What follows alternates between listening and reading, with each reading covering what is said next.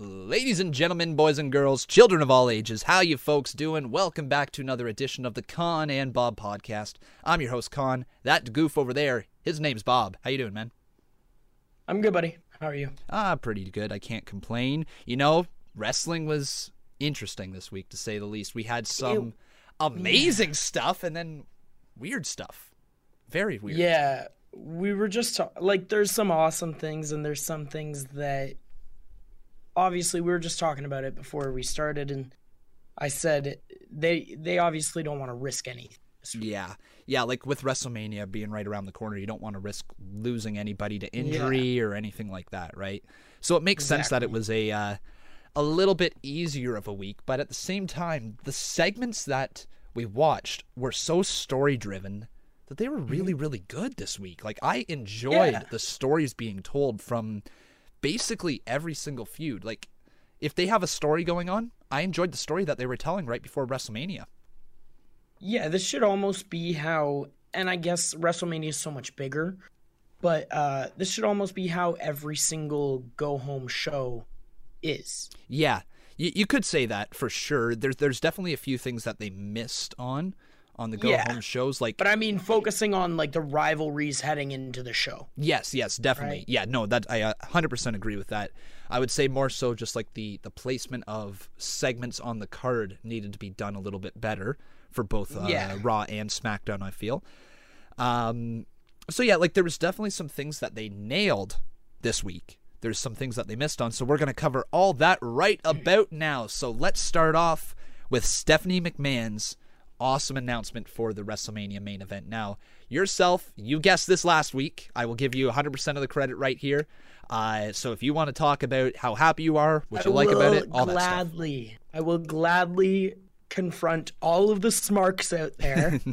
All of the smarks who were like, the final shot of Mania is going to be the 4 horsewomen holding up the titles. Yeah, no. Doesn't look like that anymore. Nope. It's just obvious. I think the way that they're leaning is probably unification of the titles.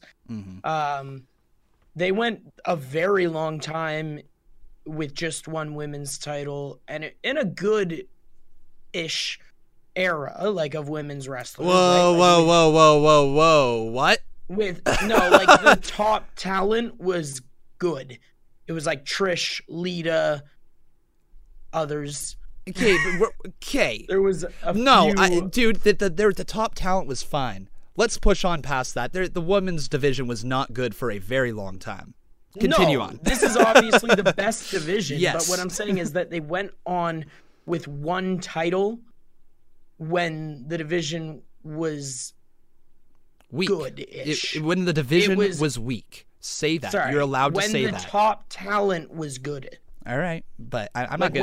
When the talent focused on the title was good, right? But I know what you're saying. We have a full division of tag titles. The depth of the roster, of the women's roster, can now be utilized in different ways rather than just, that's the SmackDown title picture, that's the Raw title picture. And we run into that issue where we're like, it gets a little stale, the SmackDown title picture, because we don't have that top tier talent feel like the Raw title picture is. So if we have one title in this women's division, I think, and then we have the tag titles, and then possibly a second title, a mid-card title, if they can find a way to kind of, I don't know how they would categorize it other than just another women's title. Yeah. But eventually down the road. But I think this is going towards unification, and I like how Steph did it too. Again, Steph and Trips are headed toward full-blown babyfaceville. Yeah. They're basically already there. Yeah, exactly. And she did it in a goofy way of, it's about to get even better when I add myself to the match. And everyone starts booing. She's like, come on. Yeah. Obviously not. She laughs it off. So I really enjoyed that. And then also, too, this isn't really about this segment, but I enjoyed how quickly the next segment started after that. Mm-hmm. Yes, I agree with that. Enjoyed how like she wasn't even off. Yeah, you and me, we've talked about this in the past, how creating a nice flow to the show is very important, you know? You don't want to make it feel like every segment is its own segment. You want to find ways to cross people over. I love when an entrance music kicks on when somebody's leaving the ring, right? And then they have that little stare down as they walk by. You could start a feud with that. Like having those little crossover segments. It's really easy stuff to plant seeds all over the show if you cross over segments with each other. So yeah, I really liked how they jumped right into the segment after that. Just really quickly to your point there, I'm not sure if they are in fact going to do a unification though. I can see them for a while holding on to just the dual champs, kind of like they did with the World Heavyweight Championship and the WWE Championship, where they had two championships over their head, saying she's the double champ. That's how they closed off SmackDown, right? And obviously, you know, there's another Irish champ out there who just kind of retired from MMA. So I don't think that little nugget of the double champ is going to be lost on anybody. Yeah, I don't think that the unification will happen anytime soon, but it's essentially unification because I doubt she's going to be defending individual titles. Like, any title defense will not just be the SmackDown We'll see. We will see. Like, I don't want to jump into that right now for sure because we don't know what's going down with this. We've just heard that it's all titles on the line. I don't doubt for a second that Becky Lynch could probably hold on to the dual championships until Money in the Bank, and somebody would cash in Money in Bank to take the other championship away from her. That could happen. Way to do it. That could happen. So I don't know for sure if they are going to unify the belts. I don't know if they plan on doing that right now, but they definitely do plan on putting two belts on one woman, whoever it is. And I think that's the right call. You know, it makes the WrestleMania main event feel big. And you can, and if you do want to do a unification, then I think you're going to have fan support with that as well. Maybe like you brought up in the past, they might be moving towards an all-women show, and where they're going to have one championship, one tag titles, and like you mentioned, some sort of mid-card title. So that might be the direction they're heading in. We just don't know until after WrestleMania what's going to happen. Is it going to be an official unification or not? That's the exciting part to watch. But yeah, the crossover led to Rollins and Brock Lesnar, that awesome little segment. I really liked it. I liked the promo from Paul Heyman beforehand. Basically said all the same stuff, right? As they've always said. But this time, Rollins actually got himself over, made himself look like a threat to Brock Lesnar, but it took a low blow. Took two low blows. What's your thoughts? Yeah, I mean, it keeps Lesnar strong. It shows that Rollins is willing to do anything to win the title, to slay the beast. I don't know. I doubt that we're getting any sort of stipulation to the match. Yeah. Because of it. They haven't announced anything, but you know WWE loves to announce random things on the night of pay-per-views, and we're like, oh, this one-on-one just turned into a fatal four-way for the title. Cool. Yeah, stuff like that. True. But yeah, I don't know what like the significance of the low blow was in it, but I do really like that he got the upper hand. Mm-hmm. I think the significance of the low blow was literally, as you said, he's willing to do anything to win the championship, to get that title off of Brock, to win it for the fans. I would not be surprised if at some point in that match the referee gets knocked down and Seth Rollins delivers a low blow or two in that match, and that's how he ends up, delivering the curb stomp to pin Brock Lesnar and win the title. And then you very well could have people saying he cheated to win, and you create dynamics moving forward, right, in storylines. That could happen if they want to play into the low blow. I don't even know though. They might not even give Seth the win. Normally, the way that it works is on the go-home show, whoever's left standing tall doesn't normally win at the pay-per-view. Yeah, I was thrown by that. I just don't know it. And you start looking up and down the card, and you start looking at where are heels going to win in matches. Well, you don't want it to win in the Becky, Charlotte, Ronda match, because you want Becky to win there. You cannot have Daniel Bryan retain the WWE Championship over Kofi Kingston. without a heel turn from somebody else, right? Without a heel turn from somebody else. Like, you're going to get some sort of story out of that. But anyways, you start looking at the fan service. You're probably going to have AJ Styles go over Randy Orton. You're probably going to have you're probably going to have like Boss 'n' Hug win the tag titles again or continue to hold on to them. You start looking at where, but I'm excited to talk about that. Yeah, I'm excited too as well, because there is possibility that they put it on Natty and Beth as well, right? But anyways, regardless, there is a lot of baby faces that are probably set to win at WrestleMania. And we know Vince McMahon loves the heat that Brock Lesnar has, and it's very difficult to get heels hated in the business these days, and Brock is really hated. And if the rumors from a while ago are true that Ronda might be taking a little break, right? I don't know if we've heard any updates about that, but if she is taking a little break after Mania, then where's the star power? It's with Lesnar, right? Yep. So when Lesnar's your top champion, when he's your right now, Ronda Rousey is the star power. I agree. Because from the non-wrestling fan view, or not the... Well, even in both, to be quite honest. Yeah, even in both, she is a big star, right? I know, but I mean, for you and I, there's many other star powers. But for someone who watches very casual, the casual fan, the people who just take their kids, whatnot, Ronda Rousey is the star power. She's the name. Yep. Brock Lesnar is the name. So it's if Ronda Rousey is going to be taking a break, then it's they got to keep it with Brock probably. But I don't know. It's tough. It is tough, man. I honestly don't know how they're going to go about it. You got to have some heels win at WrestleMania. Do they put, is the heel Baron Corbin winning over Kurt in his last match? If it's Corbin versus Kurt, if it ends up being that still, then I think Corbin might. It's very difficult because you got to have heels win at WrestleMania, right? You got to have some strong heels coming out of the show of shows. You got to have some people who are hated as a result. It's just whether it's going to be Brock Lesnar. Is it going to be multiple people? Is there going to be a weird heel turn that we don't see coming at WrestleMania? I think there's a heel turn coming. I think there is a heel turn coming, and I think it is Boss 'n' Hug. Ooh. And I'm very excited about it if it happens. Ooh. All right. Well, speaking of Boss 'n' Hug, why don't we get right into that, man? Let's get quick, hang on before we go. I just wanted to say that very first segment, I loved that Steph didn't come down to the ring. Yeah, I loved that she stayed on the ramp, quick. They don't need to start it out in the ring talking every time. It was quick, smooth, went into the real segment, which was nice.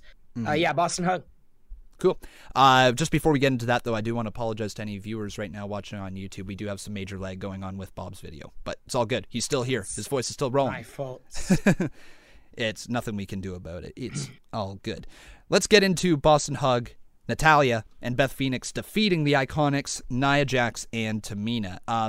So this match literally served one purpose and one purpose only, to show that Beth Phoenix can still go in the ring, that she is still as powerful as ever, and that she is to be feared. It did a great job with that. I love the Iconics selling. Peyton Royce up in the Glam Slam. Oh, the scream? The scream. She caught so much attention backstage for that. Awesome stuff, Peyton. She sold the living hell out of that thing. It was amazing. That was one note that I had, mental note. As soon as I saw I loved it. She was just, her mind was going off. She was just screaming. Yep. The facial expression on it, very nice. She put over Beth Phoenix, huge there, and made Beth Phoenix literally get the chance of, you've still got it. That was courtesy of Peyton Royce for making her look that good in the ring. So but no, Beth did look good inside the ring. It was nice to see her first match back inside the WWE. Correct me if I'm wrong. First time we've seen her back in an actual match.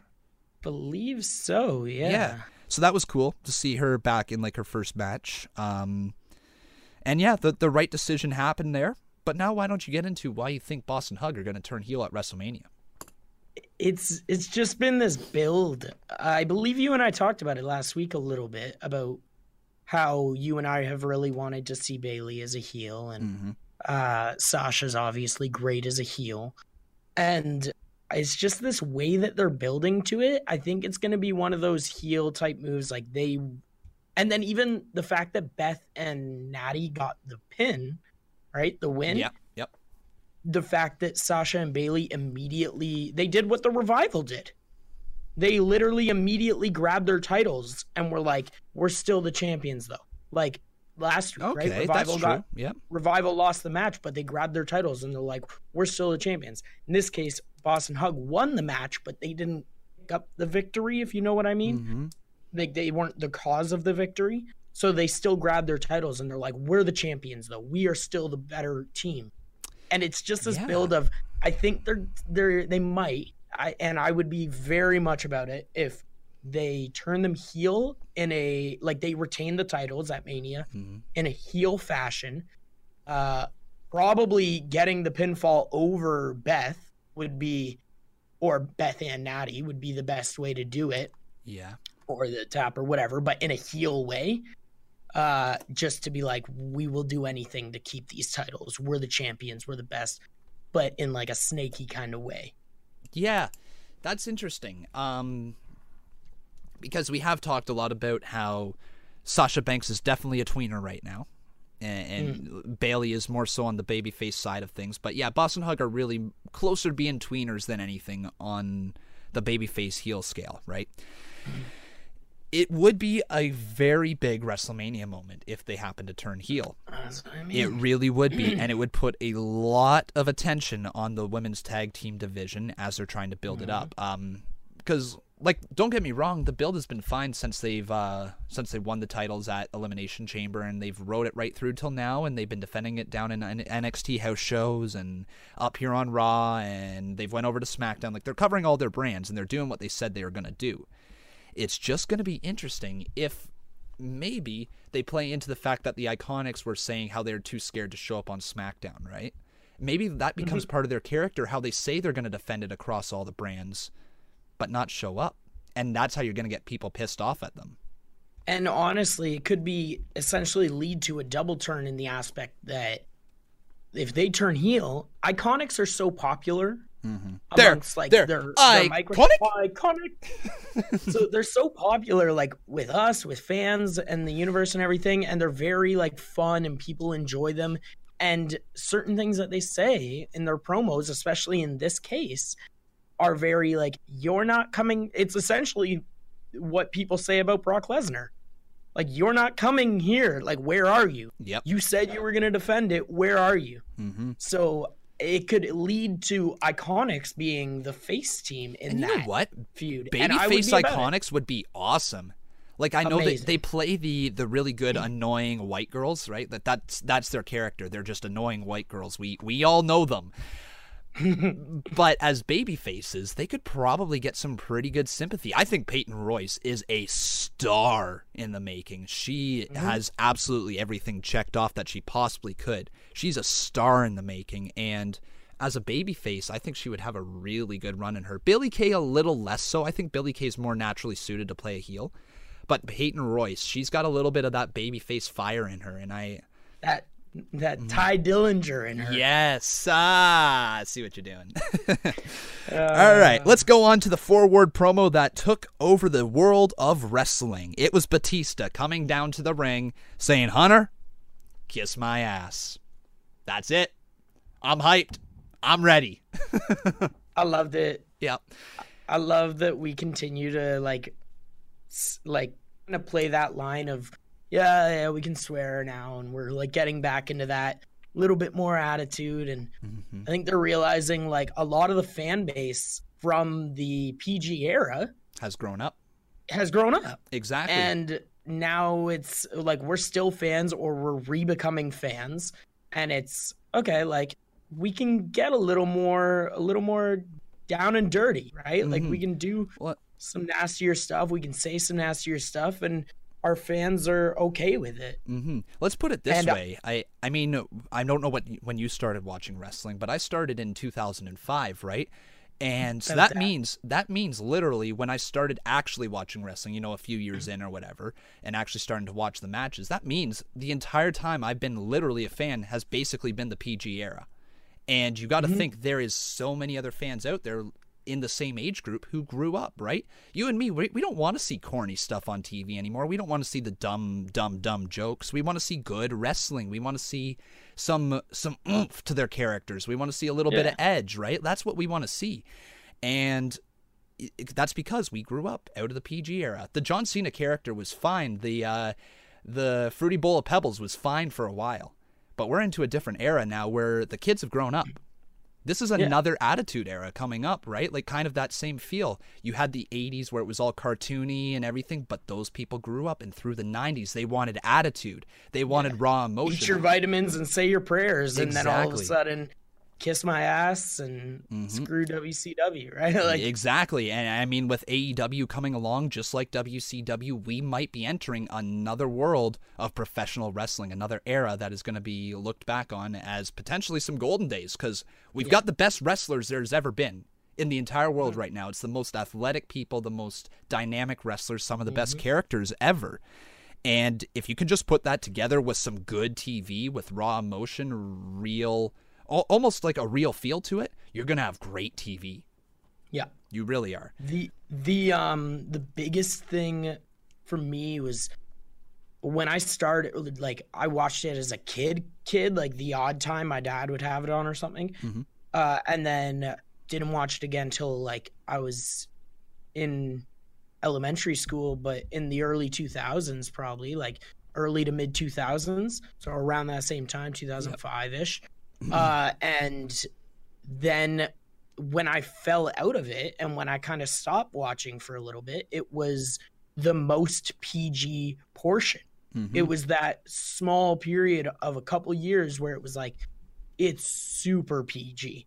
Like right? John Cena at his height of PG corniness. Yeah. And like and even as a kid in elementary school going into high school in the late 2000s, it was very like mid to late 2000s. It was very like our most hated person, even at that age, was John Cena. Yep.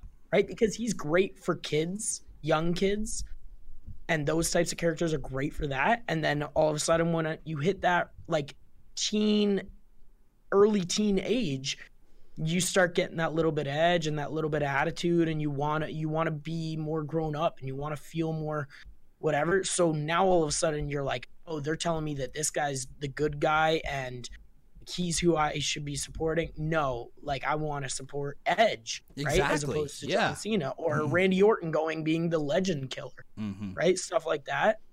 And then all of a sudden you get older and you're like, I want to see that attitude though from both sides. I want the good guys to, because now that we're adultish, trying. It's like, adulting. It's like, man, like there's nothing wrong with being a good guy or a good girl, like being a good person.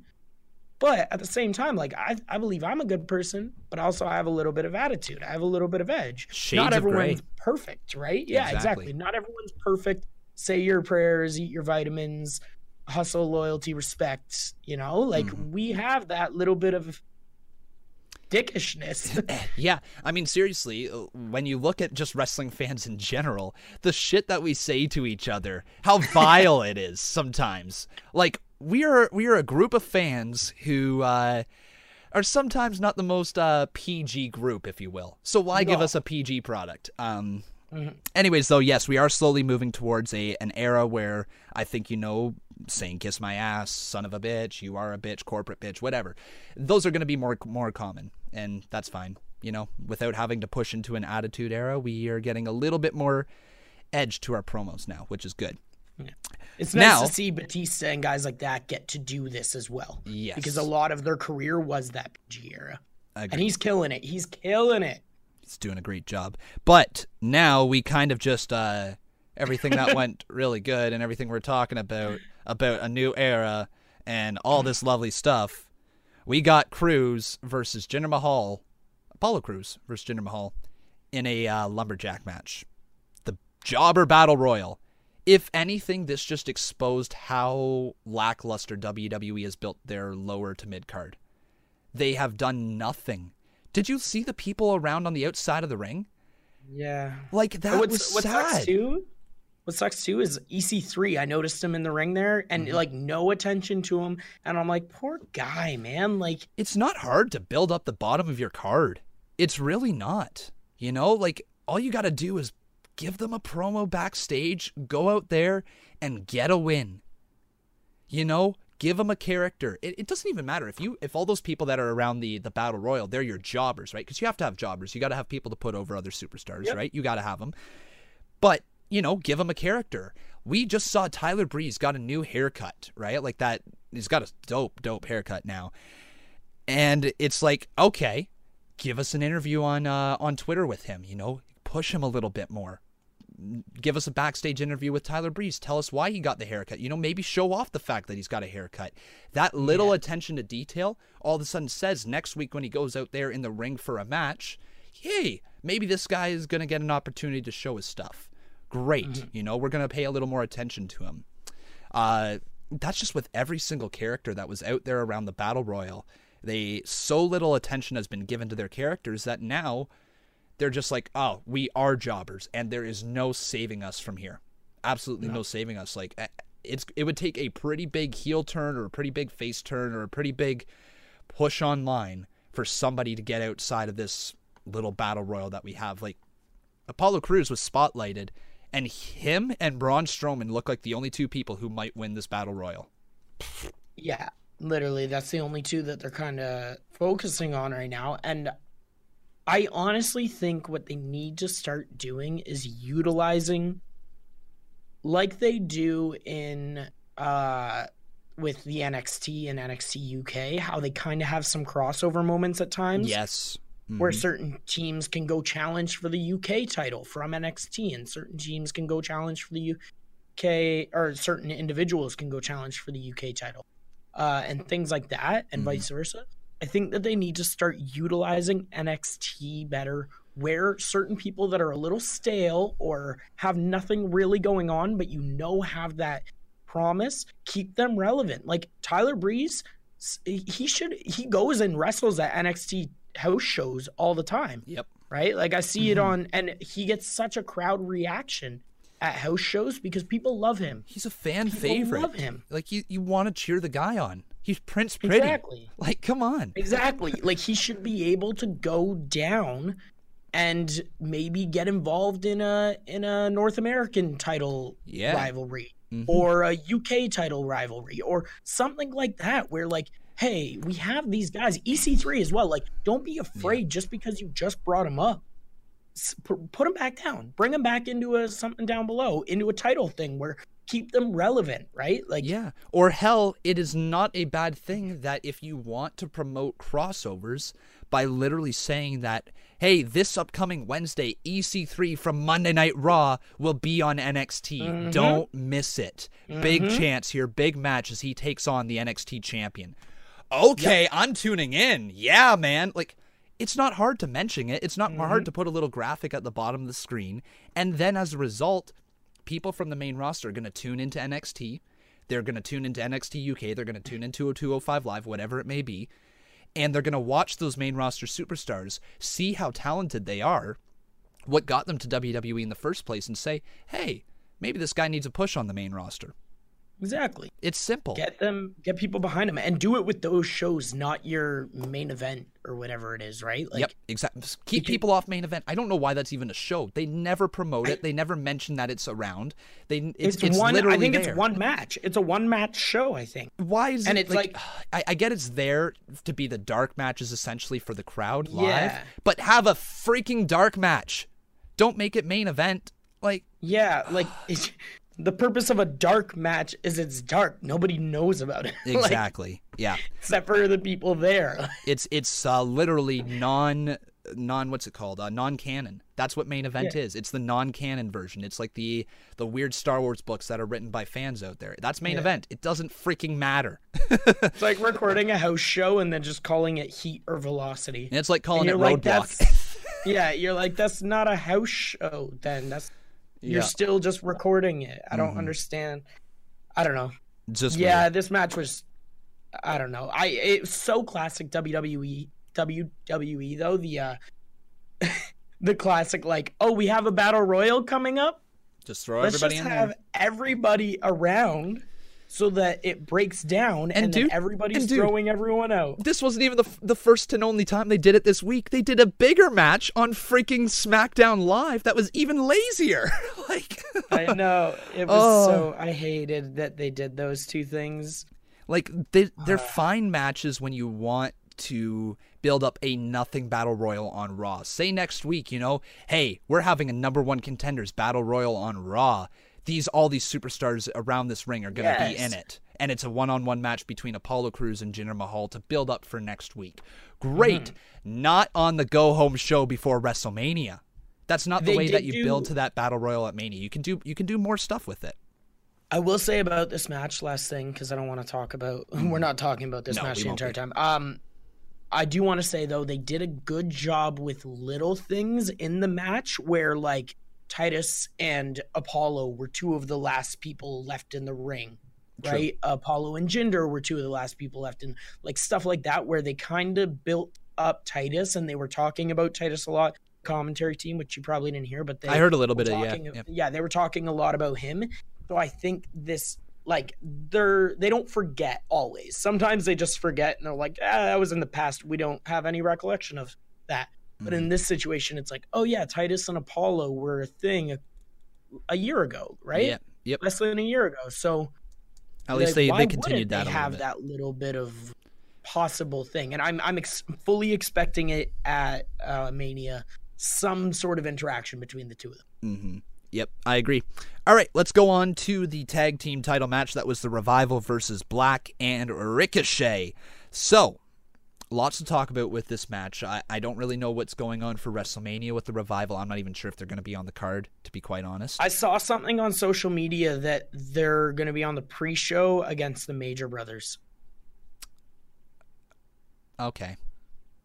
They're totally giving the win to Kurt Hawkins and Zack Ryder at Mania, aren't they? In their hometown. Holy frig, that's what they're doing.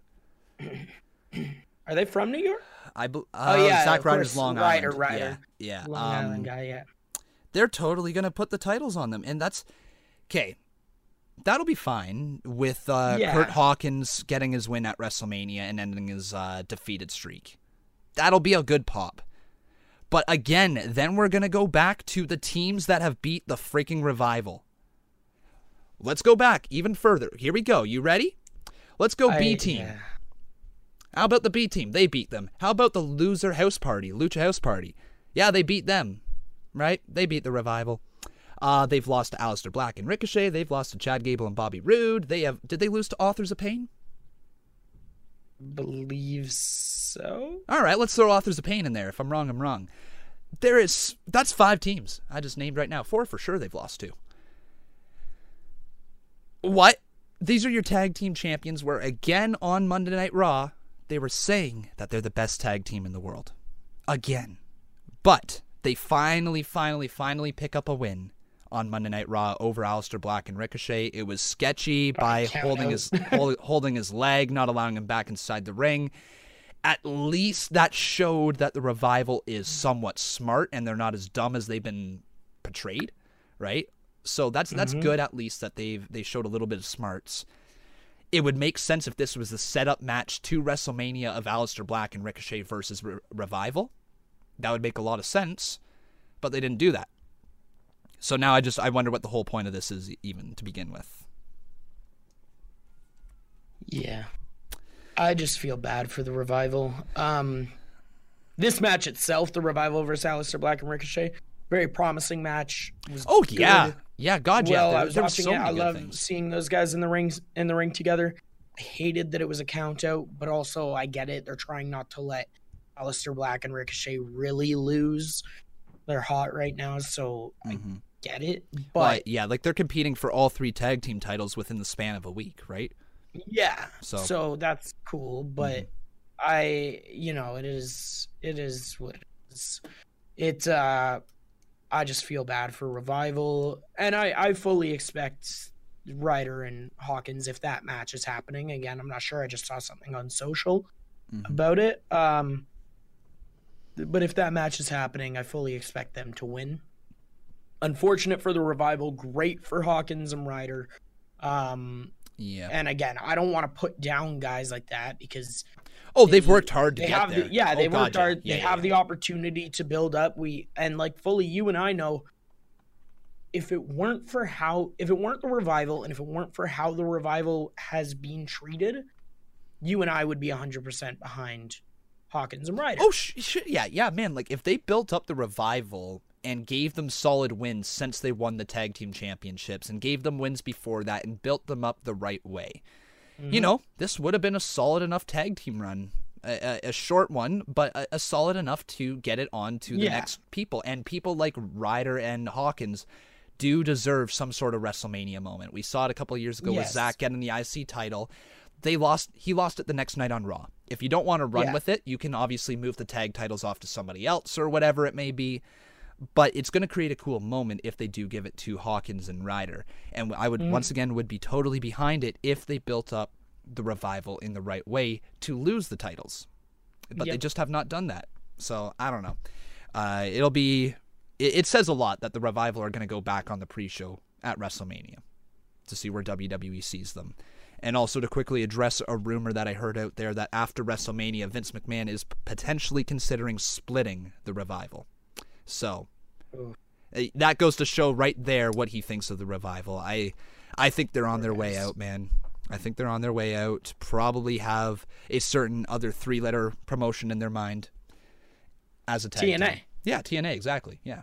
ROH. Oh, also speaking of TNA, did you hear that, what was it, Rob Van Dam, I believe he signed a contract to TNA today? I just saw something, I just saw a poster with like a bunch of random things. Like I saw an RVD on it. I saw something else that was like an older superstar. Yeah, it was, that's pretty cool. Yeah, I mean, it'll be RVD, good over there. Everybody loves RVD. Right. I was going to say just the last thing. I like how Aleister Black and Ricochet attacked the Revival after the match. Yes, me too. But I also laugh how like hypocritical fans are, because we are as a wrestling universe, as WWE would say, because when Seth Rollins low-blowed Brock Lesnar, we cheered. And we were like, yes, good job. Way to hit that guy in the dick. And then when Aleister Black and Ricochet attacked Revival after the match and like beat down on them, we were like, good job. You guys, that was deserving. But if it was the other way around, if Brock Lesnar even just like attacked Seth Rollins, didn't even low blow him, if he just like suplexed him 10 times, we'd be like, oh, Brock Lesnar's a dick. If Revival hit them, we're like, screw those guys, they're dicks. I'm like, it's true. I mean, Daniel Bryan says it best. Wrestling fans are fickle as hell. Yeah, fickle as hell. We really are. Okay, so let's go on to what is the moment everybody is talking about. One of the greatest things that has happened to the wrestling world in a long time. Ronda Rousey. Roman Reigns? Yeah. Roman I thought you were talking about Roman Reigns getting attacked by Drew. Oh, no. Never mind. No. that was very good. small. Ronda Rousey, Becky Lynch, and Charlotte Flair facing off against the Riot Squad. That wasn't really the story, though. The story is obviously what happened after that. Ronda Rousey, Becky Lynch, and Charlotte. There was a little thing that was going on. If they hit each other during the match, they would be taken out of the WrestleMania match. So obviously, lots of high stakes in this match. Nobody laid a hand on each other until the very end, where Ronda Rousey tagged herself in and made Liv Morgan tap out basically immediately. Very good match for how short it was, but the story afterwards, if you want to take it away, go right ahead. Yeah, they just ended up, like you said, she tapped Liv very quick and then got up and immediately attacked Charlotte. Becky came in, the three started brawling around the ring. Security came out, broke them up. Police came out, broke them up, handcuffed all three of them. They continued to fight. They continued to tear up the entire venue, essentially. Continued to fight into the backstage area, fight off security and cops and yada, yada, yada. And then they ended up getting thrown in cars, to get taken it to jail, where they then were physically breaking glass to get out of cars. The most memorable moment from this entire thing for me, though, was when Ronda went to get out of the broken window. Okay. And Charlotte just threw that knee up. Yep. And hit her. I was like, ooh. Oh, what a that knee. actually looked aggressive. Oh, she connected. She connected big time. I'm not sure if you saw the still frames on Twitter or anything, but you can literally see Ronda's face slowly caving in from the knee hitting. Yeah. It was really good. My favorite thing that I love about Ronda was that. My favorite moment from that whole segment was when the one police officer went to take Becky Lynch out of the car and drags her over to the other cop car, and then she just opens the door, completely forgetting that Charlotte is in the cop car, and out comes Charlotte and starts beating away on Becky Lynch. And like, these were the most incompetent police officers I have ever seen. Oh my god, those uniforms looked so funny, man. Like, they looked like they were dollar store uniforms, like Halloween costumes. To me, man, honestly, this goes right up there with like the beer truck segment, the milk truck segment, for just how ridiculous it is. How over the top it is, but that's what makes wrestling fun, and that's why we love it, because it is ridiculous, it is over the top, and WWE shows that when they dig into that ridiculousness that is WWE, it creates some of the most memorable moments. I mean, there's no way in hell that should have been a good segment, but it was amazing. Yeah, I also the one thing I will say I hated, not about this segment, but about something that led into this segment, was Ronda's stupid interview earlier in the night where she's just like shadow boxing, like punching the air. Gotcha. Yeah. And I was like, she looks stupid while doing that. I was like, either stop, look at whoever it was, Charlie, I think, and just like say it stern and then like continue or walk away. Or what they really could have done is like play into the Travis Brown, if he's there, if he was available, right? Or anyone, right? Yep. Either get like a punching bag or like have Travis Brown have like the punch, like the hands, the block hands. Yeah. And just have her punching them. Yeah, that should have been a little addition to the story considering what happened last week. Right. Exactly. Like something like that would have been. Was that last week? Nicer. Yeah, Travis Brown was last week, right? Last week, yeah. Yeah. And it would have been way more threatening feeling as well. Like she just kind of looked goofy, like punching the air because she was doing it almost too quick. And yeah, I'm like, I don't know, man. Like, it just didn't. It didn't. I agree. Go it should have been on. saying. It should have been on some sort of punching bag, probably. But like, yeah. But nitpicking, that was right? nitpicking thing. But the segment itself, the overall brawl of the police, and I love Michael Cole being like, I don't think I've ever seen anything like this. I'm like, meanwhile, Michael, just a few weeks ago, we saw Becky Lynch get arrested. Like, come on, Michael. You've been in the WWE for 20 years. Forever. Like, frick. Yeah. I'm like, Michael's been part of the company for 2 decades. And he's like, I've never seen it. I'm like, shut up. You've seen it. It's like, yes, like you've seen this. You probably helped write it. Like, come on. I'm pretty sure that you were around about when Triple H had his feud with Kane and did that stupid Katie Vick stuff. No. Oh, come on. That's like the worst thing that WWE's ever done. Hands down, the worst thing that WWE's ever done. And here's Michael Cole, like, these 3 brawling and getting arrested. By God, I've never seen anything like this. I've never seen it. I'm like, shut up. You gotta be kidding me. And man, the classic Michael Cole. What the hell? Like, come on, Michael. But the segment itself, loved it. Yep, it was awesome. I know. I had seen. Shit, just dropped my pen. Had seen you had tweeted something about the placement of it. Yes. And I just wanted to say I completely agree with your backing. Like, I'm backing you on the aspect of it's risky, right? You close a show on a segment that big. Yeah. It's risky that if you're running too late on time, you don't get to either view it all or to like do it all, Mm-hmm. right? So Or you rush it and it doesn't come across the way you want. exactly. Yeah. So middle of the card, little weird. Very weird. Yeah. But so like just kind I of wouldn't have minded it to open. To open would have been huge. that would have been cool. Yeah. Yeah, that would have been a cool opening segment. The middle of the card, I understand why they do it, because normally that 10 o'clock hour is reserved for their biggest segments. They normally do that, but the ending of the show is normally saved for segments that leave like a little bit of a cliffhanger, right?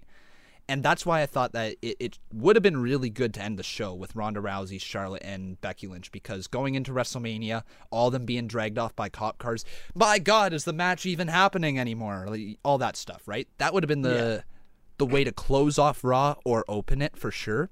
The 10 o'clock mark is obviously a big deal because that slot is normally reserved for Triple H, Undertaker, Batista, John Cena, yada, yada, yada. It's the legend slot, and they got given it. So that's cool to see. And again, to address like the tweet, obviously, if you do put the segment there, you don't risk rushing it. You don't risk going long. You don't risk going too short. You don't risk like a commercial break being in the middle of it. You can take as much time as you need. Exactly. So I understand their placement of it there. I just, as a wrestling fan, I would have liked to see the go-home shot be of Ronda Rousey, Becky Lynch, and Charlotte being driven away in police officers. That would have been a cool go-home shot. Also love foreshadowing. I love that Becky got dropped off on SmackDown in a cop car. Yes. And like said bye to the cop as if she was now friends with the cop. Right. I was like such a classic. Such a classic move, man. I loved it. Oh, man. And also the fact that she got out of the back seat on her own. Cop cars don't do that. You can't. I didn't even think of that. I didn't think of that. Like, you can't.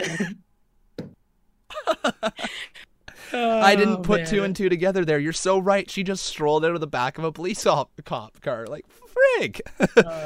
Also, one little thing that I'm going to say for nitpicking wise, Charlotte tweeting after she got quote unquote arrested, like 15 minutes after, probably not the best call on her end for maintaining kayfabe, but we all know that it's not true anyways. Yeah. But yeah, just a little thing there. All right, let's move on to the tag team match that was Heavy Machinery versus Gable and Rude.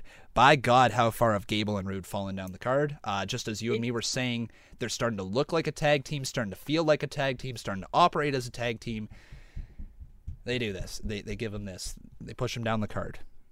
Unneeded match, but yeah, it was so unnecessary. It's weird because these are behind Revival and Aleister Black and Ricochet. Yeah. These are your next two potential threats, I guess, right now. At least while AOP's out. Yep.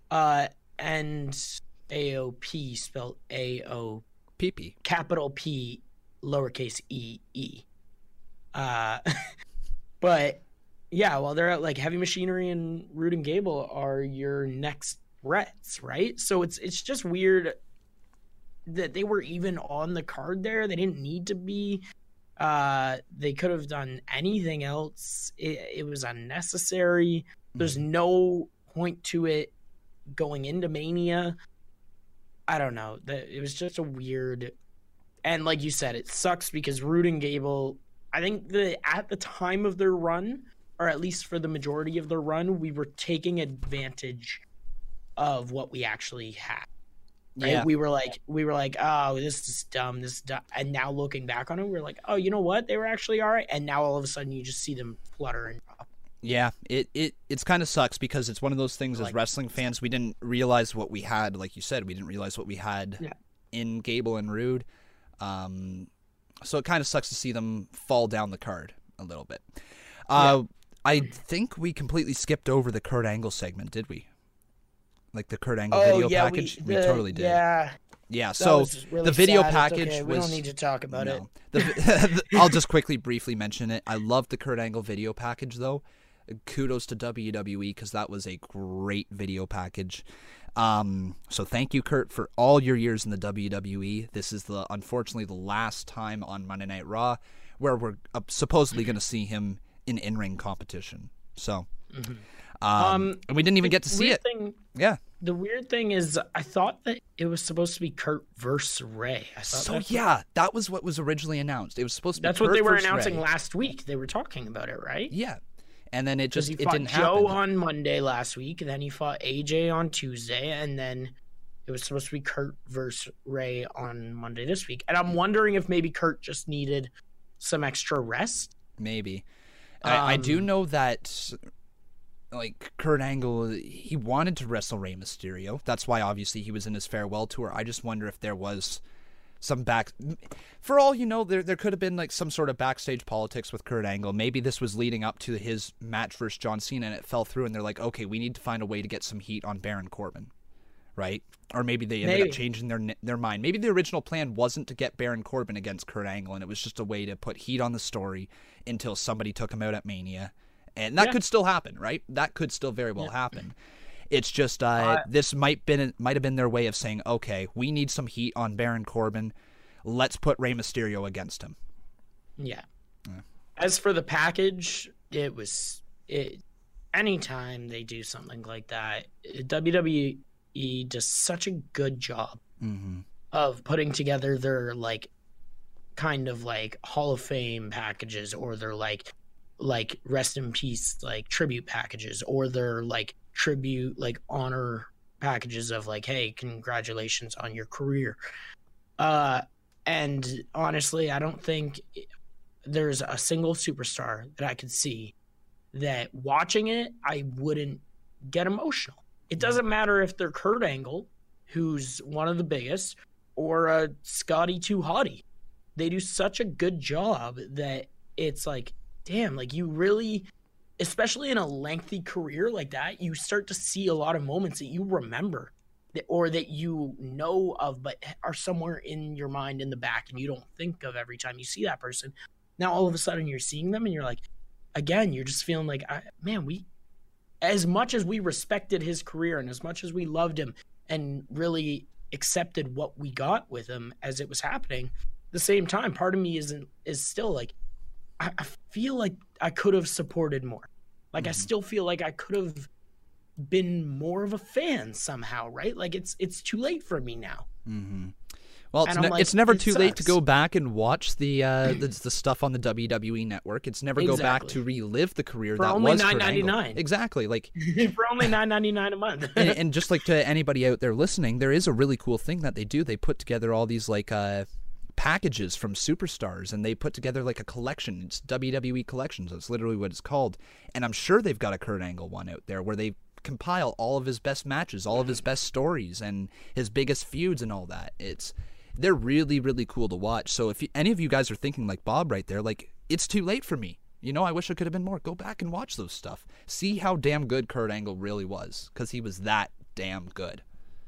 Oh, it's true. It's damn true. It's damn true. And just seeing how emotional he got too was great. And I loved, from a story standpoint, because this feeds into later in the night and my other important stuff. Baron Corbin is such a heel and does such a great job at it. Again, like, we need to respect heel as well. Like, we can hate the person, but respect how good they are at making us hate them. Because the fact that, like, this super sad package just plays, Kurt's just about to start talking, and then Baron comes out. He's not the same guy from those videos. He struggles to get his jacket off. Like, and then he's just a dick, and then you want to have an exhibition right now? Okay, runs up, gets up to the apron, and then... No. It's down. So it's, he did a great job in this segment, led to the Baron Corbin versus Rey Mysterio match that closed the night. But before that match, we had a couple other things. We did. We had Braun take on a couple of jobbers. So we just went back 2 years ago to when Braun was destroying jobbers. This is not needed. Doesn't hype up the match at WrestleMania whatsoever, other than the fact that there's celebrity involvement. And that's literally all we really need to say about that. That's it. Yep. All right. Also, the Demon will return. So there's that as well. So that I'm just going to quickly mention this in the storyline. Like, as much as you and me have said that we're done seeing the storyline, we're done seeing it, the inclusion of the Demon at WrestleMania at least gives this match a little something different that we haven't seen before. I hate the fact that he didn't bring the freaking demon out for Brock freaking Lesnar at Royal Rumble, and now he's going to bring it out for Bobby Lashley. But still, Bobby Lashley is in kayfabe, a very tough opponent, right? He's built, he's jacked, he's a scary man, and Finn Balor doesn't have a chance in hell in real life against Bobby Lashley. So it makes sense that he would bring the demon out for this match. And considering he's lost to him in one-on-one competition before, even if it was courtesy of Lio Rush, he knows that Bobby Lashley has his number. Makes sense for him to bring the demon out in this case. Yeah, and also just a memorable WrestleMania moment. Exactly, right? Yeah, at the end of the day, that's all it is. The demon, so. Yep, great. And Finn Balor should win if he's going to be the demon at WrestleMania. And then WWE, listen, we don't want this feud anymore. Enough. All right? That's it. Then we're going to close out the show with Corbin versus Mysterio, as we just mentioned. Again, Corbin's heel work is very good. His moveset is very good. I love the fact that he won off of the Deep Six as opposed to End of Days. I love that they do that with him. Yep, I think that was fine. The match itself was nothing to write home about, and that kind of sucks hearing from Rey Mysterio that he kind of stumbled a lot in that match, and I think there's rumors that he hurt his ankle during the match. Yeah, like that's how they were selling it in the match, so I liked that they finished the match. Yeah. Like, he hurt his ankle, and then they went on for another 5 or so minutes. So I really liked that. I thought the match was good. I think Ray is great, obviously. Hope he's okay. Hopefully he can make it to Mania, because at this point, we don't know what that means for WrestleMania and Rey Mysterio, because on SmackDown Live, they were still advertising the match at Mania, but... Yeah, but if he can't go, Ali might need to substitute. Especially considering he just had the match against Samoa Joe there on SmackDown. Yeah. Somehow, but he lost so clean at the same time. But he didn't tap either, he didn't tap, which is... Right? But regardless, hopefully Ray's okay. Ray does a great job anytime he's in that ring. Baron does a great job, as much as we hate him, when he's in the ring, with his character work, with his... like dickishness, the fact that like he kind of Ray's potentially hurt the rest trying to check on him, and Baron's like, I don't care. What does that matter to me? He's a dick. Right? He and wants to win. He does a great job. I love that he got the win too, because a guy like Rey Mysterio doesn't need to beat Baron Corbin. I agree. Right? Yep. The only thing I wish I would have seen with this match, and I mean, again, we don't know if the match is going to still happen at WrestleMania, but as of this match starting, the match was set for Mania. I would have liked to see them not make Rey Mysterio versus Samoa Joe feel like an afterthought as much as it has. Promote that a little more, right? Promote the fact that Rey Mysterio this upcoming Sunday has a U.S. title match, and this match against Baron Corbin is to warm him up. He needs to get ready for Samoa Joe. He's facing a big, bad man. And if he can't beat Baron Corbin, how does he stand a chance in hell of beating Samoa Joe, right? That's the story that they told us without telling us that. And, I wish they would have focused a little bit more on the fact that Rey Mysterio wasn't going to be an afterthought for the United States title. You could have maybe had... Did they hit an angle slam on Baron Corbin? Did that happen? No, I don't think so. So then there's absolutely no reason why the ending of the show then... Yeah, because they didn't, because Corbin won clean, right? And then that's how the show ended. Corbin... One clean, and then as he was walking out, Kurt attacked him. So Kurt, yes, right. Put him on the ankle lock. Okay, not the angle slam though, but he did hit the ankle lock. So I mean, and he was tapping, and the right way that you ended Monday Night Raw is obviously with Kurt Angle standing over top of Baron Corbin. Again, goes back to how they booked the show. That could lead to Baron Corbin winning at Mania. But anyways, they could have probably got their way out of the match with some sort of disqualification win with Kurt Angle coming down, and maybe while Rey Mysterio was selling that injury on the ground, Baron Corbin starts trying to attack him while he's down on the ground, and Kurt Angle comes out, makes the save, hits the angle slam on like the ground or whatever, and locks him in the ankle lock. Or even you could have had Kurt Angle drag him all the way up like the ramp to the top where you had him lock in the ankle lock and still lock it in there. You could drag him all the way up, right? That'd be a pretty cool little moment. Yeah. I don't mind too the aspect of potential shakeup down the road, having Ray and Baron on the same roster. That's a rivalry that I wouldn't mind to see because it's big versus small, which is always great. Easy to sell. Yeah, and Ray is like super honorable, super babyface. Baron is super dickish, super dishonorable, super heel. And Ray will not put on bad matches. No, he won't. And with Baron's moveset, and honestly, as good as he is in the ring, he is good in the ring. People don't give him enough credit for that. They really don't. They would have a nice little rivalry. I don't want to see it dragged out like WWE does.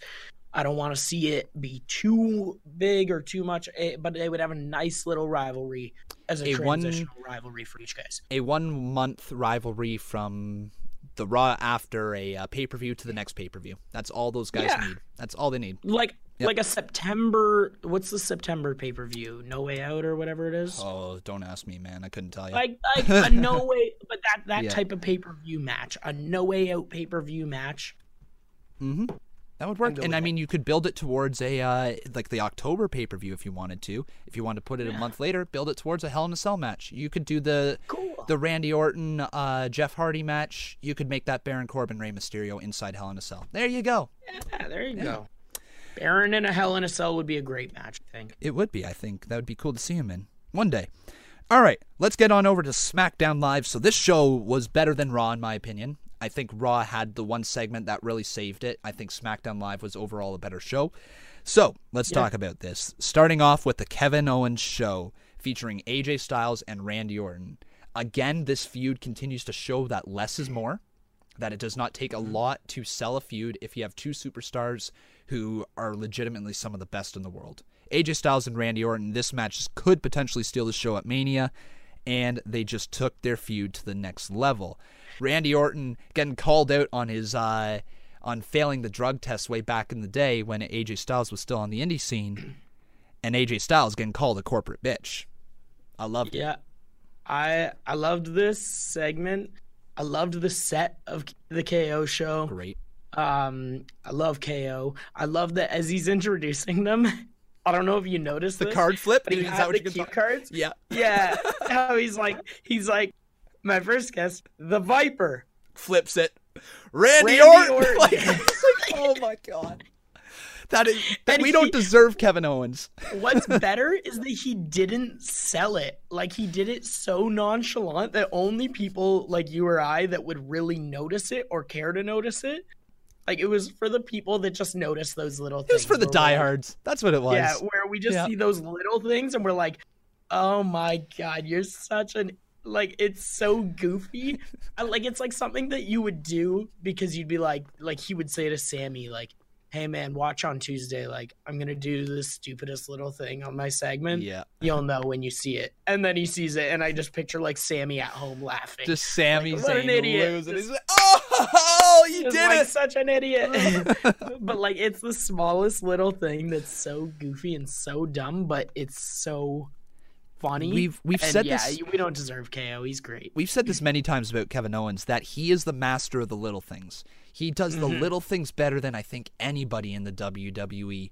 Just his delivery of his lines, the way that he carries himself in the ring, his facial expressions, everything about Kevin Owens makes him the most valuable player in WWE. You can put him in any segment, and he's going to kill it.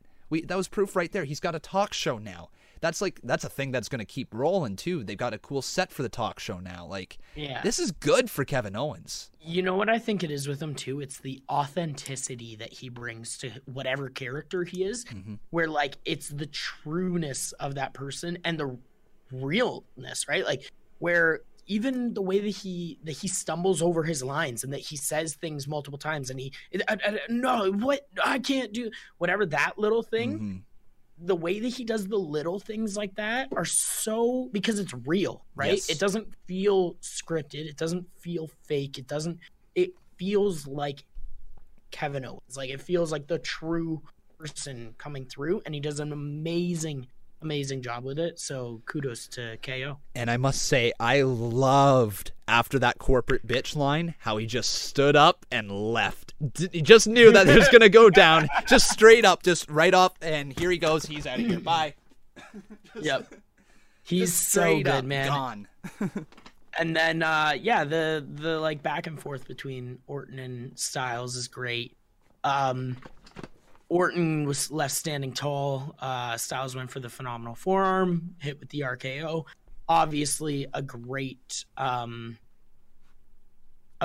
like reversal, easy for the RKO, right? And also, the fact that we got that on SmackDown Live means that we're probably not getting that spot during the match. So we got the spot. We might get a spot similar, like where Randy goes for it, and then maybe AJ like catches him in the air and like pushes him off type thing. I could see Randy Orton, like AJ Styles lining up the phenomenal forearm again, going up on the top of the springboard, ready to deliver it and holding. Like, you know how he sometimes stays up there on the very top of the rope as Randy Orton does his RKO thing, and then turns around and realizes AJ Styles is still just standing there bouncing on the top rope or something. That would be a cool moment. There's a way. I'm trying to think of a way that he can reverse. He can go for the phenomenal forearm. Randy goes for the RKO, but he lands, like AJ lands it, catches his arm, maybe like twists and picks him up into a Styles Clash. I don't know if the transition would be easy to do there. It would be very difficult, but I mean, if there's going to be two guys that can do it. You could transition, I think, that into the calf crusher. Ooh, that would be nice. You could go for the phenomenal forearm jumping off of the rope.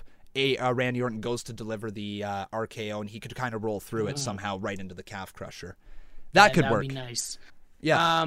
Regardless, though, yeah, those two guys, I'm excited for that match. You said earlier you think AJ's gonna get the win, and I think he so. will. I think so. Think he will, but also WWE has been so known in the past that anytime they do WCW versus WWE guy, it's like WWE that wins. Yeah. Yeah, even if they're the heel, like and also like WWE versus TNA, gonna be WWE. Also, part of me thinks that they could give Randy Orton the win here because his character is still all about going after the favorites of the WWE universe, and it's less been focused on now. He hasn't said it in a little bit, but that is his character, right? Yeah. So where my little hamster on the wheel is going here is Randy Orton and Kofi Kingston have a big history. Ooh. Right? And a Kofi Kingston win at WrestleMania, followed up by a feud, his first feud being with Randy Orton afterwards. That'd be really good. If they don't do any of the New Day stuff on each other, full circle. Yep. If they don't do any of the New Day stuff turning on each other or anything like that, full circle, his first feud should be Randy Orton getting the win over AJ Styles and then going after Kofi Kingston for the WWE title. That would be amazing. That would be amazing. And also, too, we've talked about it before. AJ Styles is a type of guy and a type of like wrestler, like a Ric Flair almost, and certain guys like that. There's been these few in the past where it doesn't necessarily hurt them ever to lose. Yes. Like, they can lose rivalries, they can lose matches, and they're never, like hurt by it, you know? It's because they're so damn good at what they do, right? It's the same with, like, Samoa Joe. When he loses, it doesn't matter because he's so damn good at promo work. He gets back over with the fans. That's honestly all you want from a wrestler, is for wins and losses to really not hurt you. That's what you want to drive to be. You want to always have, you know, the fan support behind you no matter what. You know, teams lose, right? It happens. You lose big games. You still keep that fan support, though. Yep. And that's AJ Styles. That's Ric Flair. You're right. That's exactly who they are. Yep. That's AJ Styles. That's Ric Flair. That's Ricochet. Not there yet. No, almost there. I was trying to lead you to you're doing the little segues. Segue Bob over here. All right. Let's go to the match then. Usos, Black and Ricochet. Bar. I guess I could have said Usos better. Usos would have been better. I think now. Yeah. And Rusev and Nakamura. So this match went down. It was a solid match. The action was fine. Nothing special. Very cut and paste from, you know, just a formulaic match, whatever you want to call it. Yeah, it was fine. The announcement comes afterwards, though, that we are going to get a Fatal 4-Way match for the Tag Team Championships at WrestleMania. Obviously, Usos and Black and Ricochet beating the Bar and Nakamura and Rusev. But this is a misstep. This is a misstep right here by WWE. What the hell happened to your Hardy Boys versus Usos promo that you literally cut a few weeks ago? We're brothers like you. Hey, yo, but we ain't nothing, or they ain't nothing like us, or whatever their promo was. I forget how it went down. But that epic Uso promo ended with focus on the Hardy Boys. Mm-hmm. Why did every other team that was mentioned in that promo basically get in this match, but the Hardys didn't? And then on top of that, you add Aleister Black and Ricochet who really have been beating the Raw Tag Team Champions into the SmackDown Live Tag Team title picture. Sure, they've been competing there. But was that needed? Were they needed to be added into that match? Was that really, truly needed? No, it wasn't. I just think like they could have had this exact same match, but then added in the Hardy Boys. You could have a Fatal 5-Way. Yeah, like why not? Yeah, Fatal 5-Way. Like they could literally do like a Fatal 5-Way ladder match. So for the SmackDown Tag Team titles, I'm right there with with you. Amazing. I'm right there with you. Part of me still thinks that there might be some sort of announcement at WrestleMania. Matt Hardy's been posting a lot of 2 years ago to the day when they returned at WrestleMania with a shocker and all that. Part of me hopes that they're going to try. They showed that promo on that little package on Raw, I think. Yeah. So during one of their Snickers things, they were like Snickers moments, and they showed that return in the. So yeah, part of it makes me think that there might be the addition of the Hardys by Alexa Bliss at WrestleMania or something, right? Yeah. Oh, like Alexa Bliss comes out at Mania. Oh, by the way, boys, I completely forgot to mention there's one more team in your match, and then points back and the Hardys music hits. I do know that the Hardys are set to be in the Andre the Giant Memorial Battle Royal, so whether they pull double duty or whether they just straight up don't put them in that match or whatever it may be, I don't know, but it's a missed opportunity not including the Usos, or not including the Hardy Boys against the Usos, in my opinion. Maybe they win the Battle Royal, and that as like a team, they're the first tag team to do it. Nah. You know how Revival last year was saying that? Yeah. Nah. And then that leads to them being added to the tag team. Cool fantasy booking, but that's not going to happen. Not with Colin Jost and Michael Che in the ring. No. I don't think so, but maybe like that would be a way that you could do it. I don't know. I think it's weird. I also think I just really want to see a ladder match that involves the Usos, Aleister Black and Ricochet, and the Hardy Boys. Because and don't forget about also that would be an amazing ladder match because you have the high flying ability between those three teams, and then you have the hard hitting ability of the Bar, Rusev, and Nakamura. Yeah. Right? You get everything you need inside of a ladder match. You have the big brutes, you have the foreign heels, right? You have the athletic baby faces, and you have a tweener team. You have everything that you need to make a ladder match. Yeah. Honestly, that's what they need to do at WrestleMania. Hardy Boys added into that match to make it a Fatal 5-Way ladder match for the Tag Team Championships. Do it up. Do it. Let's get on to the Iconics. Yes. It was iconic. Iconic. It was great. I liked it. Yeah. Short and sweet, to the point, showed how charismatic they are, and made them a threat for the tag team titles. Did everything it needed to do. I liked it. Yeah. Now let's talk about one of my favorite segments of the week as well. Miz versus Sanity. My boy. Before we get into anything, though, I just want to say, that sucks for Sanity. That really sucks. I know. It sucks for Sanity. Now that we're done with that, though. 3-on-1 false count anywhere. Now that we're done with that, let's talk about how damn good of a babyface the Miz is.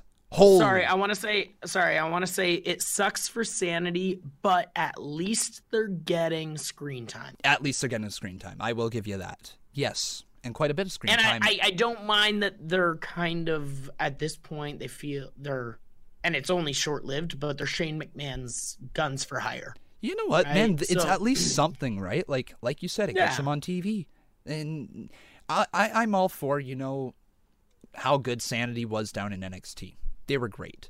But you got to look at the talent that is in Sanity, and they're looking at it, okay, it's Eric Young, an older gentleman, right? He's not a young spring chicken anymore. He's older, and he's great for what he does, and he's a great veteran, and he's good in the ring and everything, but he's older. You're never going to push Exactly. right? So then you've got like people like Killian Dane and Alexander Wolf who don't really have a character on the main roster yet. And so I see why they're slipping through the cracks, right? If Vince McMahon, as he has straight up admitted, he doesn't watch NXT, if he hasn't seen Sanity come up, he wouldn't know their character, right? Yeah. That's the hard truth. Vince McMahon wouldn't know their characters, so he looks at it and saying, all right, I've got myself a TNA boy here and 2 guys who I've never even heard of. They're going to be jobbers. There you go. That's how it went down. Quote me on it. All right. The match itself, the match was great. You want to talk it? Yeah, I'll give a quick little rundown here. So obviously The Miz was put in a 3-on-1 handicap match against Sanity. It started out as a normal match inside the ring, and Miz kept taking the fight to Sanity. They finally got a little bit of offense in on The Miz until Miz took over again. That is where Shane McMahon stepped in, saying that this is going to be a Falls Count Anywhere match, and that's where this match rose. It reached another level. They went to the outside of the ring. The thing that I loved here, though, was how Miz kept separating Sanity. He'd beat someone down way at the back, then move on to the next guy. He was staggering them all throughout the arena, and it worked out really well for him as a result, all the way to the outside of the arena, and where he finally won the match with that vicious trolley cart to the head of Eric Young. Crazy stuff there. Miz is over as hell as a babyface, and I can't believe I'm saying that. Yeah, I love, I mean, you all know Miz is my favorite. I love him. I loved the promo before the match. I loved his Kofi pause for effect. Yeah. And he's explaining he's breaking down a little bit of WrestleMania and what everyone's there for, and then he did a great job in the match, and he's such a baby face. And also I loved how they did a great job this week with the flow of the show, which we've already mentioned, but I loved how the match ended outside, like in the entrance ramp area outside where cars pull into and the trucks pull into. And the match ended 1, 2, 3.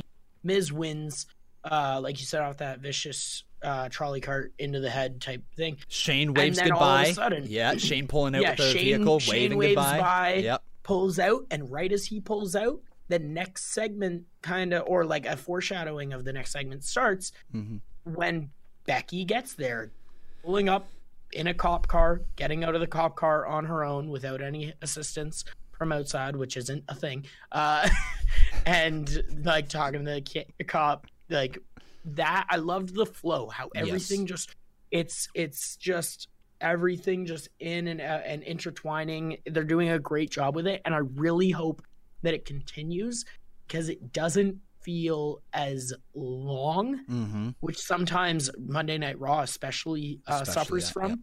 Yep. But it also feels cooler. Like, it's like, oh, that just now this, and like I get it. Certain people's attention spans aren't there, and it's too much at once. But at the same time, we live in a fast-paced society. Keep it fast-paced. Well, right? and you also have to think, like, it just makes sense, right? Yeah. It straight up makes sense. There's one ring. There's one arena that all these superstars are in. There's bound to be crossovers. The thing that I'm really loving with WWE, what they're doing recently, is I bitched and moaned about this for the past year, how terrible WWE's commercial placements are within the show. They break up matches too far often. They will come back from a commercial break, and it will be like 5 minutes of entrances and then go to another. What they did this week, especially, that I noticed, is they were having the first person who was coming down to the ring, their entrance music would hit, they would come out on the ramp, they would do whatever their pose is, whatever they normally do, and then it says, next, next, as we fade to commercial break. That is the perfect way to cut to commercial. And they did a great job with it this week. Like, I will give them that credit. The flow to the show, both on Raw and SmackDown, was very good this week. Yeah. All right, that takes us on over to the Becky Lynch promo as she came out of the cop car. No, non-assisted, by the way. Which is totally a thing. Her promo was fine. It didn't add anything extra to the show other than the double champ line, really.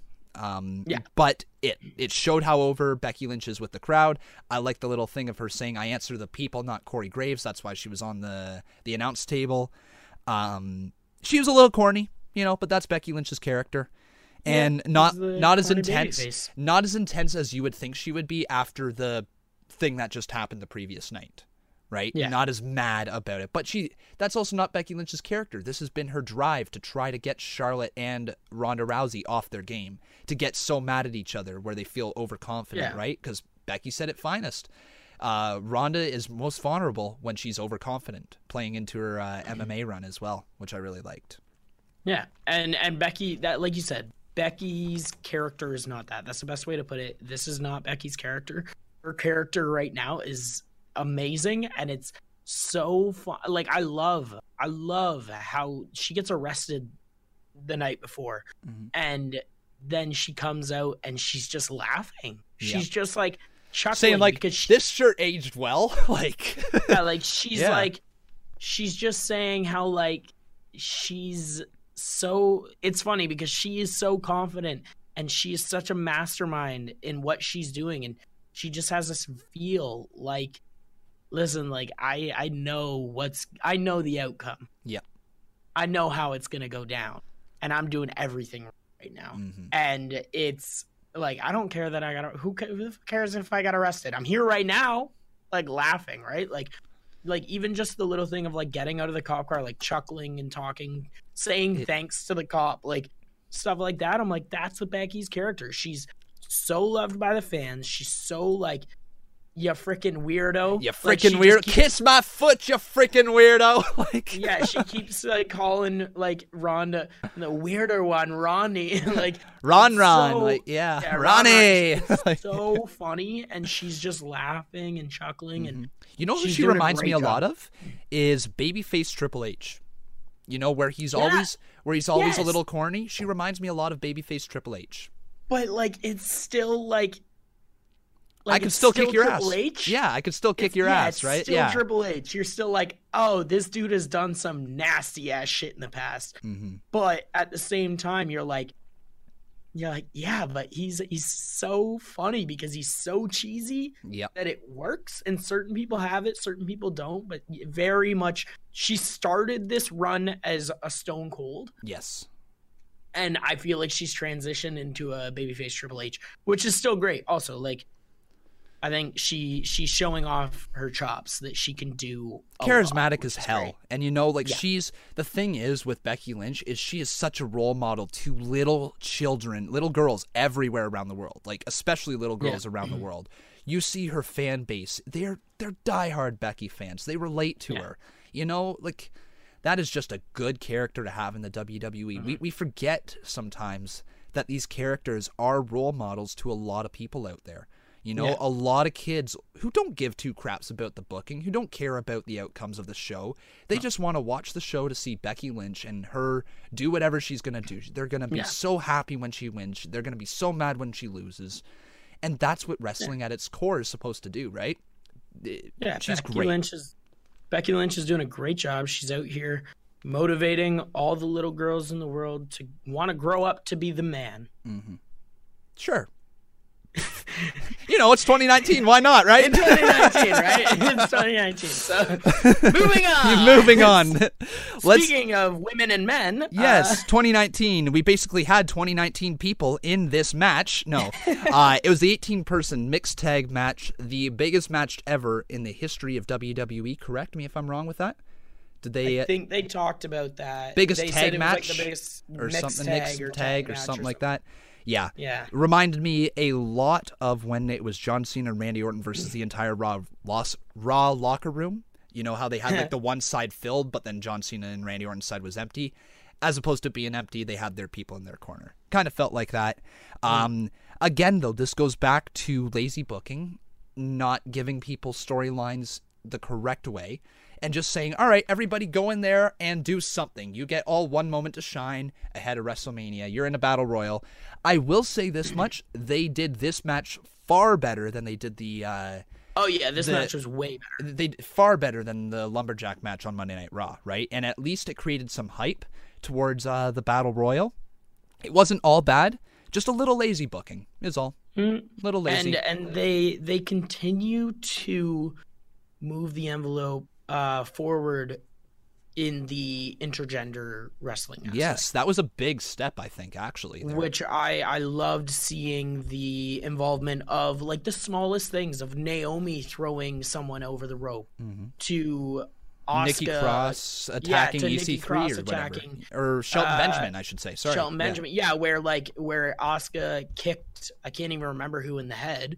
And then Asuka throwing Jeff Hardy over at the end. They like hug and they're like, yeah, we're the two baby faces. Psych, it's every person for themselves. But at the same time, that little moment I kind of chuckled at. I'm like, yeah, but you guys aren't in the same match. Yeah. I would have preferred the same match, but whatever. If they wanted to make this less lazy and more, because like they did a lot of over the top stuff, right, in this match at the end to hype up for the Battle Royal, which is fine, But if they really wanted to, why not make this an 8-person or 8 mixed match or whatever over the top Battle Royal ahead of WrestleMania? That would have been cool. That, mixed match, and you could have had the same result of Asuka and Jeff Hardy, being really happy at the end, and Asuka eliminating Jeff, you could have had, say, like there's one men winner, one women's winner. They stand tall in the center of the ring. Everybody's cheering. Ah, yay! They're the final 2. Yay! And Asuka then eliminates Jeff to get that fun moment. Yeah,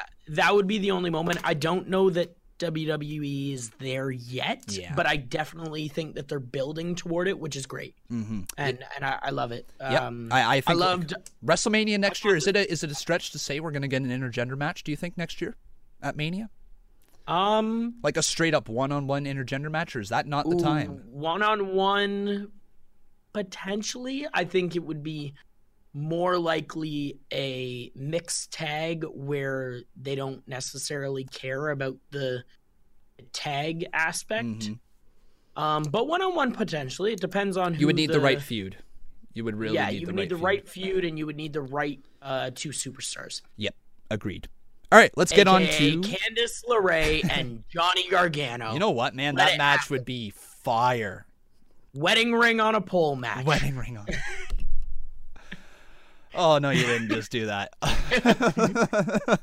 Oh, my God, man. All right, let's go to Ali, not Mustafa anymore, versus Samoa Joe. What do you think of that? I mean, it's crap.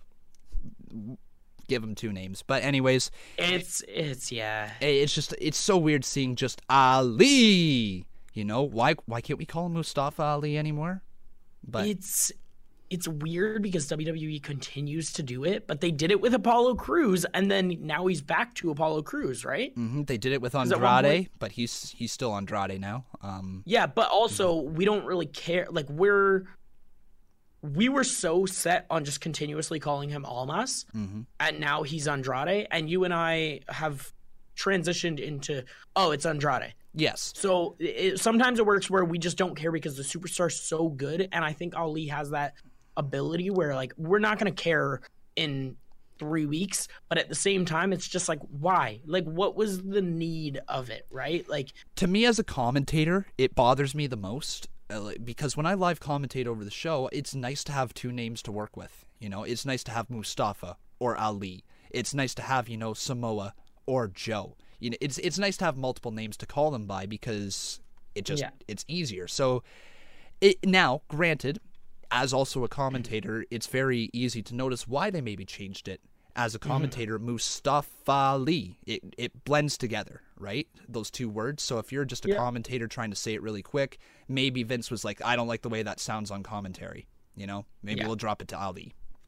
I liked his Instagram post though about the name Mustafa and the representation.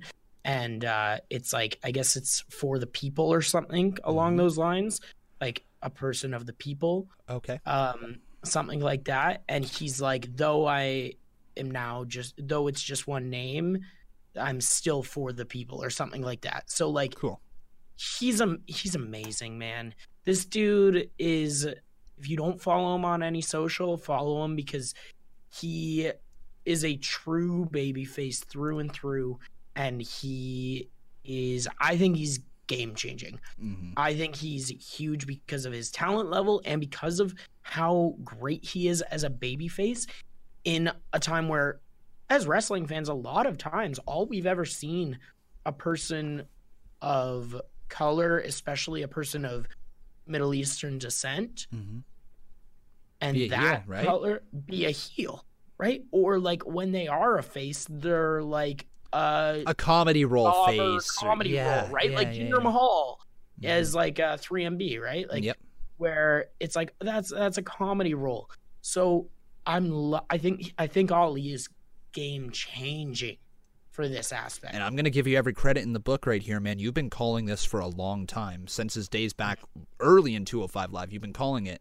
I didn't see it happening, but goddamn, am I ever happy I'm wrong. Because I'm very high on this guy, man. Yep, he's really, really good.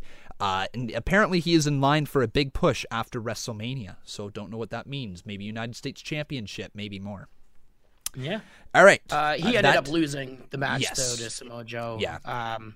It was fine. It's two great competitors. It made Joe look vicious ahead of his WrestleMania time, which is what was needed. After losing to Kurt Angle, he needed a win. That was fine. Yep. Let's get on to the contract signing. Kept Ali straight. Kept Ali like strong too, because he lost relatively quick, but he didn't tap. Yes. Right, which is always good. And it also kept him strong because all that happened, how it led into it was missed the 054, right? Yep. True. So it's like Joe moved, he hit, and then as he's like taking that pain, Coquina clutch. But yeah, contract signing. I loved Kofi. I loved Daniel. Daniel was great as well. Did a great job too. Everything about this feud has been phenomenal from the start. This feud doesn't get to where it is without Daniel Bryan. Like, I don't think for a second anybody is forgetting about how good of a player in this feud Daniel Bryan has been. He has made the journey for Kofi Kingston something awesome. He has made SmackDown Live must see again. You know, like, you have to watch SmackDown Live. That is where the best story in WWE, or arguably one of the best stories in WWE, is going on. Great stuff from Kofi Kingston. You felt the raw emotion. You felt the passion oozing out of him. The 11 years, the frustration, it all boiled out in that one moment. And that growl that he gave, right? Like when he was like, like that moment, you're like, holy crap, this dude's ready to go. Yeah. My favorite line, I think, from this segment, from Kofi's standpoint, was how he touched on, I was there, like, I watched you 2 years, like, come in, and 2 years later, I love how he, like, emphasized 2 years, essentially saying, your movement happened in 2 years. Yeah. It took 2 years for you to get to the top, for you to be noticed in that aspect. But it was 11 goddamn years. Like, you don't know what I've been through. Oh my God. Like, yeah, don't act like we are the same. Because yes, we are the same in some ways, but it was 2 years for you, which is nothing. It's been over a decade for Kofi. Yeah. Yeah. If I'm at my current job for 2 years, I'm still probably not getting a promotion. I'm maybe not able to, if a management job opens up, I'm likely not able to apply for that management job.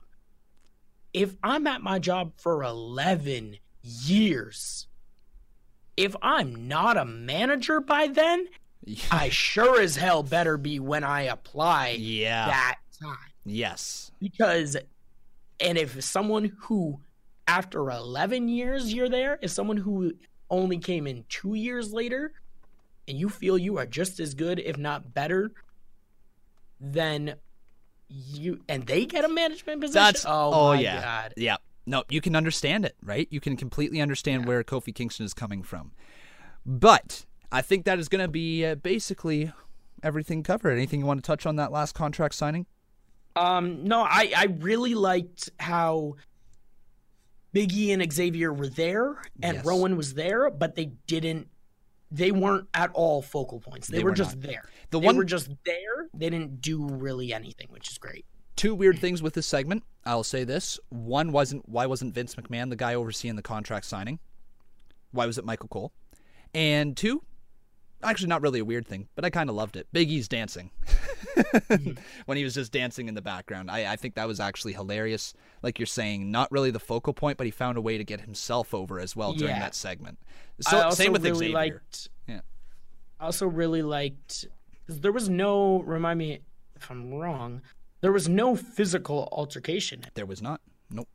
I loved that, man, because too many contract signings end with the same old.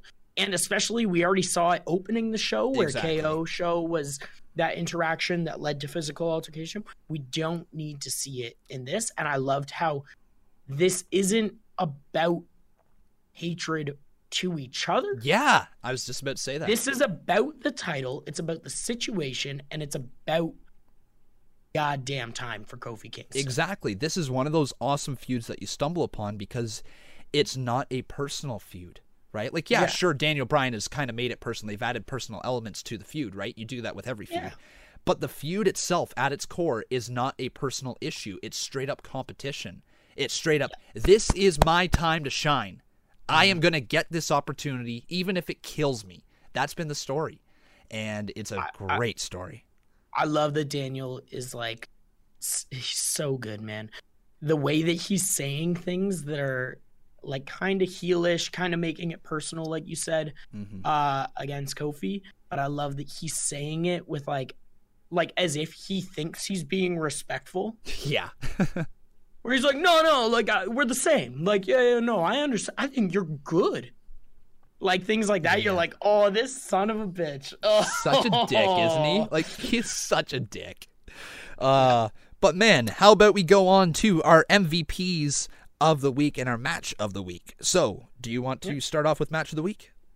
We talked about it beforehand. There wasn't many great matches. I could have given it to the few that were good. I'm going to give it to the Baron Corbin and Rey Mysterio match for what it did for Corbin, for how good Corbin was with it. I really enjoyed the potential of the match and certain things of it. Little things of Ray going for the 5-star frog splash, missing, which is great. After he hit the 619, though, the ankle injury, obviously hope he's okay, but they sold it great if he's not. And if he is, the fact that he finished the match and didn't just like quick finish. I love that they finished it on a deep 6 rather than an end of days. Again, just showing how deadly Corbin's moveset is as an entirety. And it led to Kurt Angle, again, babyface, attacking the heel from behind. Yeah. But we're like, yay! But I loved that. It got me more excited for, if you asked me 2 weeks ago, I'm like, I don't want to see Baron Corbin versus Kurt Angle at WrestleMania. It got me more excited where I'm like, I'm very okay if this is the way that goes. If it happens, I'm okay with it. Yeah. I guess there's really nothing else to say. Then you're gonna have to be okay with it, right? Yeah. I'm not like ecstatic about it, but I'm okay with it. I'm not gonna look back on it and be like, that was shit. I'm gonna look back on it and be like, you know what? Kurt was doing the job of putting over, again, Baron Corbin is a guy that I think that WWE has a lot of faith in. Yep. And he's had some stumbles, but he's managed to maintain his character and his mic work has improved tenfold. Yes. It's really good now. This character change was amazing for him. So I think that if he beats Kurt at Mania, if that's the way that they go, I'm looking at it as Kurt passing the torch on to a younger superstar, doing him the favor of, listen, you need to be great. Because this is your generation. And I mean, for all we know, Kurt Angle could be very high on Baron Corbin, right? He might love what Baron Corbin brings to the table and is willing to do a job to him at WrestleMania. Maybe this was Kurt Angle's idea all along, saying, no, I want Baron Corbin, guys. Like, he's a star. And if it goes down fantasy booking in my mind of Corbin beating Kurt and then maybe beating him down aggressively, like injuring type thing, like just being aggressive over the top about it. And if Jason Jordan does return at some point, maybe not in the near future, but at any point after that point where I retired Kurt Angle, and if they return Jason Jordan as a babyface, you have a ready feud between two up-and-coming, very talented in the ring superstars I don't think that Jason Jordan can get booed if he's coming back as I'm doing this. Like, you ended my father's career, even though he was trying to go out on his own terms, you still put him out. Yep. I'm gonna pay back. And as a fan, I don't think that you can boo because it's essentially for Kurt. Mm-hmm. So, match of the week because of that and so many more. And Baron Corbin was my MVP as well because of just he really shone through, and he shined for me this week. Fair enough, man. You know what, Baron Corbin? Shown. Shown. Baron Corbin, each and every single week he gets a lot of boos, but he is good at his job. We got to say that right now. We'll try to end this really quickly as I can see the sun's getting in your eyes there. For me, my match of the week is Miz versus Sanity, just for the level that it sold Miz as a true babyface to me, a fiery babyface. And it sold the idea of the Falls Count Anywhere match. And I'm really excited for that one at WrestleMania. Excited to see what Shane's going to jump off of at the show of shows. For me, my MVP, though, of the week, it's a little bit difficult for me to pick, so I'm going to pick the whole segment, the three women, Becky Lynch, Ronda Rousey, and Charlotte Flair. Those three equally put on an amazing segment this week, segment of 2019 for me. And yeah, I just love that, so I'm going to give them the MVP. Yeah. Quick shout out too. I wanted to say the camera ops on this week were great. They did a great job of really showing superstars with the WrestleMania sign, which was amazing. Just like anytime a superstar went to a top rope, WrestleMania sign was it was the focal point. Yeah, the focal point was great. They would position the superstar on the left-hand side and the WrestleMania sign on the background. It looked great. And then the flow of the show as well. So the director, the producer, whoever it was, the Vince McMahon, I guess, of it. Yeah, two very good flowing shows. Neither of them felt overly long when I was watching them. So yeah, there you go. Where can you find you on Twitter there, Bob, as you're showing the screen? Right. Hang on. Wait. Right there. You got it. Bob's Rasslin. BOBSRASSLIN. You can find me on Twitter at Conman167, CONMAN167. The links are also down in the description below if you're watching here on YouTube or over on Anchor. But guys, thank you so much for listening to the podcast today. I've been Con. And I've been Bob. And that was the Con and Bob Podcast.